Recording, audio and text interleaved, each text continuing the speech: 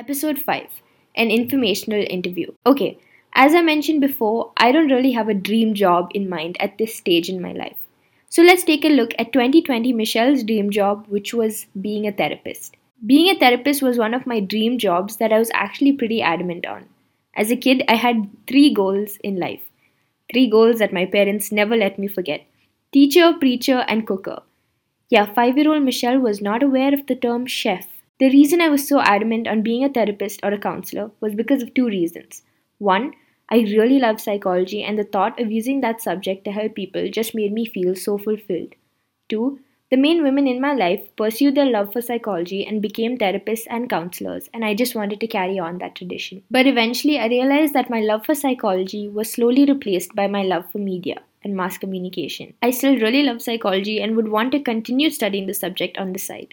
But today, I am going to interview one of the most influential women in my life. Ladies and gentlemen, welcome Jennifer Satish. By the way, there are no ladies or gentlemen here with me right now. I would be really creeped out if there were. Welcome Jennifer Satish. Nice to be here. You want to introduce yourself? Hi, I'm Jennifer Satish. I recently graduated my master's in counseling psychology, and I work as a registered therapist. Okay, I have a few questions for you. And we're going to start off with the first one, which is, what got you so interested in psychology? Good question. I grew up in a household where helping people was just very encouraged and very normalized for me. And so I think I just grew up understanding that was just a thing that everybody did, or so I thought. And I think it also realized it was a very deep part of my personality to help people. And emotionally, I grew up being quite sensitive too. So I was very empathetic from the time I was quite young. But I was told I was too sensitive, it was a bad thing. The older I grew and the more I actually started studying psychology, because I took that as a class in a couple of years in high school, I started learning that I actually really enjoyed it and I loved actually understanding myself better. So I decided to do my undergrad in it. Did that, went really well, and I was like, you know what I want to do is I want to be a therapist, because I can remember times in life when I wished I had somebody to walk through certain challenges with me, and I really wanted to play that role in someone else's life and to do it skillfully. So that's kind of what got me interested in it, and that's kind of why I stuck with it, and so far, no regrets. I love it. Such a cute story. Okay, our second question is, what are 3 lessons you learned being a therapist? Phew, this is so tough. 3 lessons. The first one, the more you know, the more you realize you don't know. And it is a very humbling thing. So essentially, the more you keep learning about psychology, the more you learn about yourself, the more you're going to realize you really don't know about the world or about yourself. But it's also a very beautiful process, because you can really invest in educating yourself and in being more aware of yourself and the people around you. Number 2 is you are going to feel like you are not the professional many times when you are in the room, because you just don't have the answers to everything. And that's okay. You're not supposed to have the answers to everything. You're not all knowing just because you're a therapist. And it is a beautiful process when you can just sit across from a human being and just know that you are also just another human being in the room with them. And that is the greatest gift you can offer to somebody that is going through a mental health struggle or a life challenge or something. Because I think it's very easy for me to feel like I just need to know the answer. I just need to know how to give a solution and make things better. It's just in my personality to be that way. And so I really had to learn how to be very patient with the process. The third thing I learned is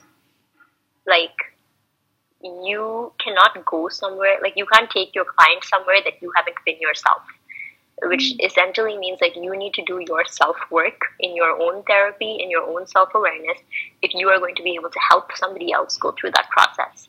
If I'm going to help somebody else process their trauma or their depression or their anxiety, then I need to know that when it comes to me, I also need to be willing to be on the side of a therapist.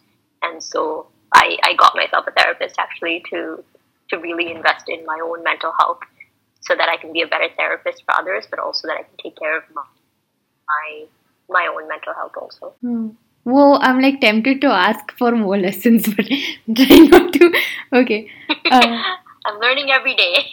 Okay, our third question is, what advice would you give to your first year of college self about the journey she's gonna take? Like my first year of undergrad? Yeah, like your first year at Trinity. Okay. Ooh, okay. It's going to be scary and challenging and fun, but you're going to make it through. Like, your life does not have to look like everyone else's life. Your life can look entirely different. There isn't a set timeline for things you need to achieve, but do your very best wherever you are. Like, invest yourself in what you are studying, invest yourself in the community that you are part of, in the university or college that you are part of. But I would just tell myself to, I guess, to risk a little. It's okay to risk a little. It's okay to mess up. Like, please mess up when you are in college. You have professors and teachers to help you and to guide you, but like, take risks, learn. Don't be afraid to be wrong. Don't be afraid to ask a question because you think you might feel stupid or dumb or whatever. Odds are somebody else in the room is probably thinking of the same thing.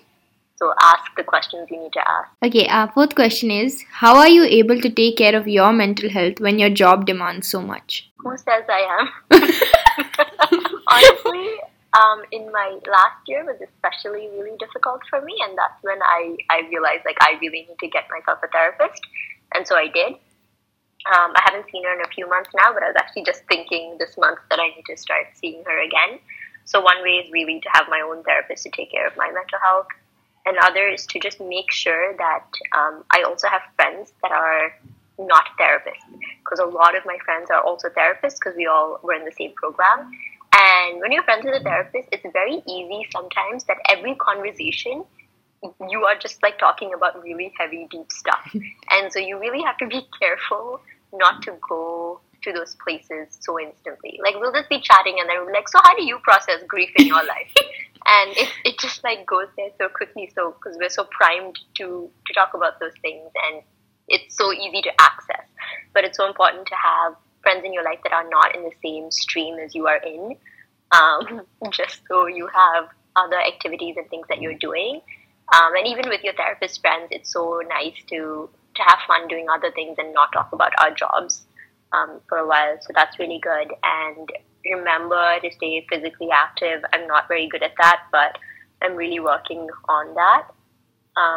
But to stay physically active, have a social life, have like a physical fitness routine or some kind of discipline that you have. I enjoy journaling a lot. That's one way I can kind of reduce my own anxiety or kind of manage my own stressors in life. So those are a few things. My spiritual life is really important to me as well. And so I'd say those are a few things that really help me stay grounded. Fifth question, and our last question. Care to share any misconceptions about being a therapist? Yeah. This has happened a few times where I'll tell people I'm studying to be a therapist or I am a therapist, and they'll be like, oh, so can you read my mind? What am I thinking right now? And I'm like, are you ridiculous? No, that's not what a therapist does. I don't know why people think that, but people think that therapists can read your mind. That is not like a skill. That like no one's going to teach you how to do that. That's not a job. Okay. So no, I do not read your mind, but I'm skilled in like perceiving better or understanding better, maybe. That's part of my job, but I do not just casually read your mind. So that is one. Another, I think, is just people that think therapists are going to fix you or solve your problems for you. Like sometimes I'll have clients that sit and they're like, yeah, so I've just been depressed, so, or I just have anxiety. It's so cool. And I think they're like really hoping that I have some kind of secret weapon or medication or skill that suddenly everything's going to go away. But that's like not how it works at all.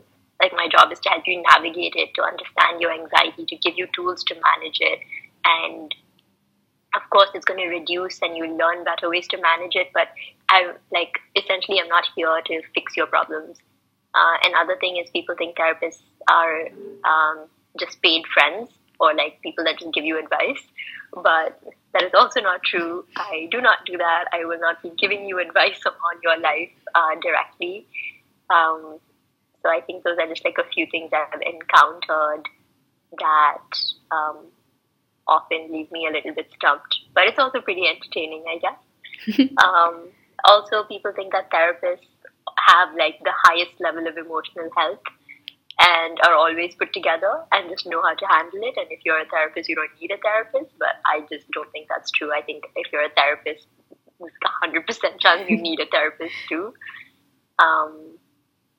But yeah, there are a ton. But I'd say those are the top few that come to mind. Any closing remarks? Whatever you're going to choose to do in life as a career, just make sure you love it to the best of your ability. Make sure you're constantly investing in yourself to be better at what you do.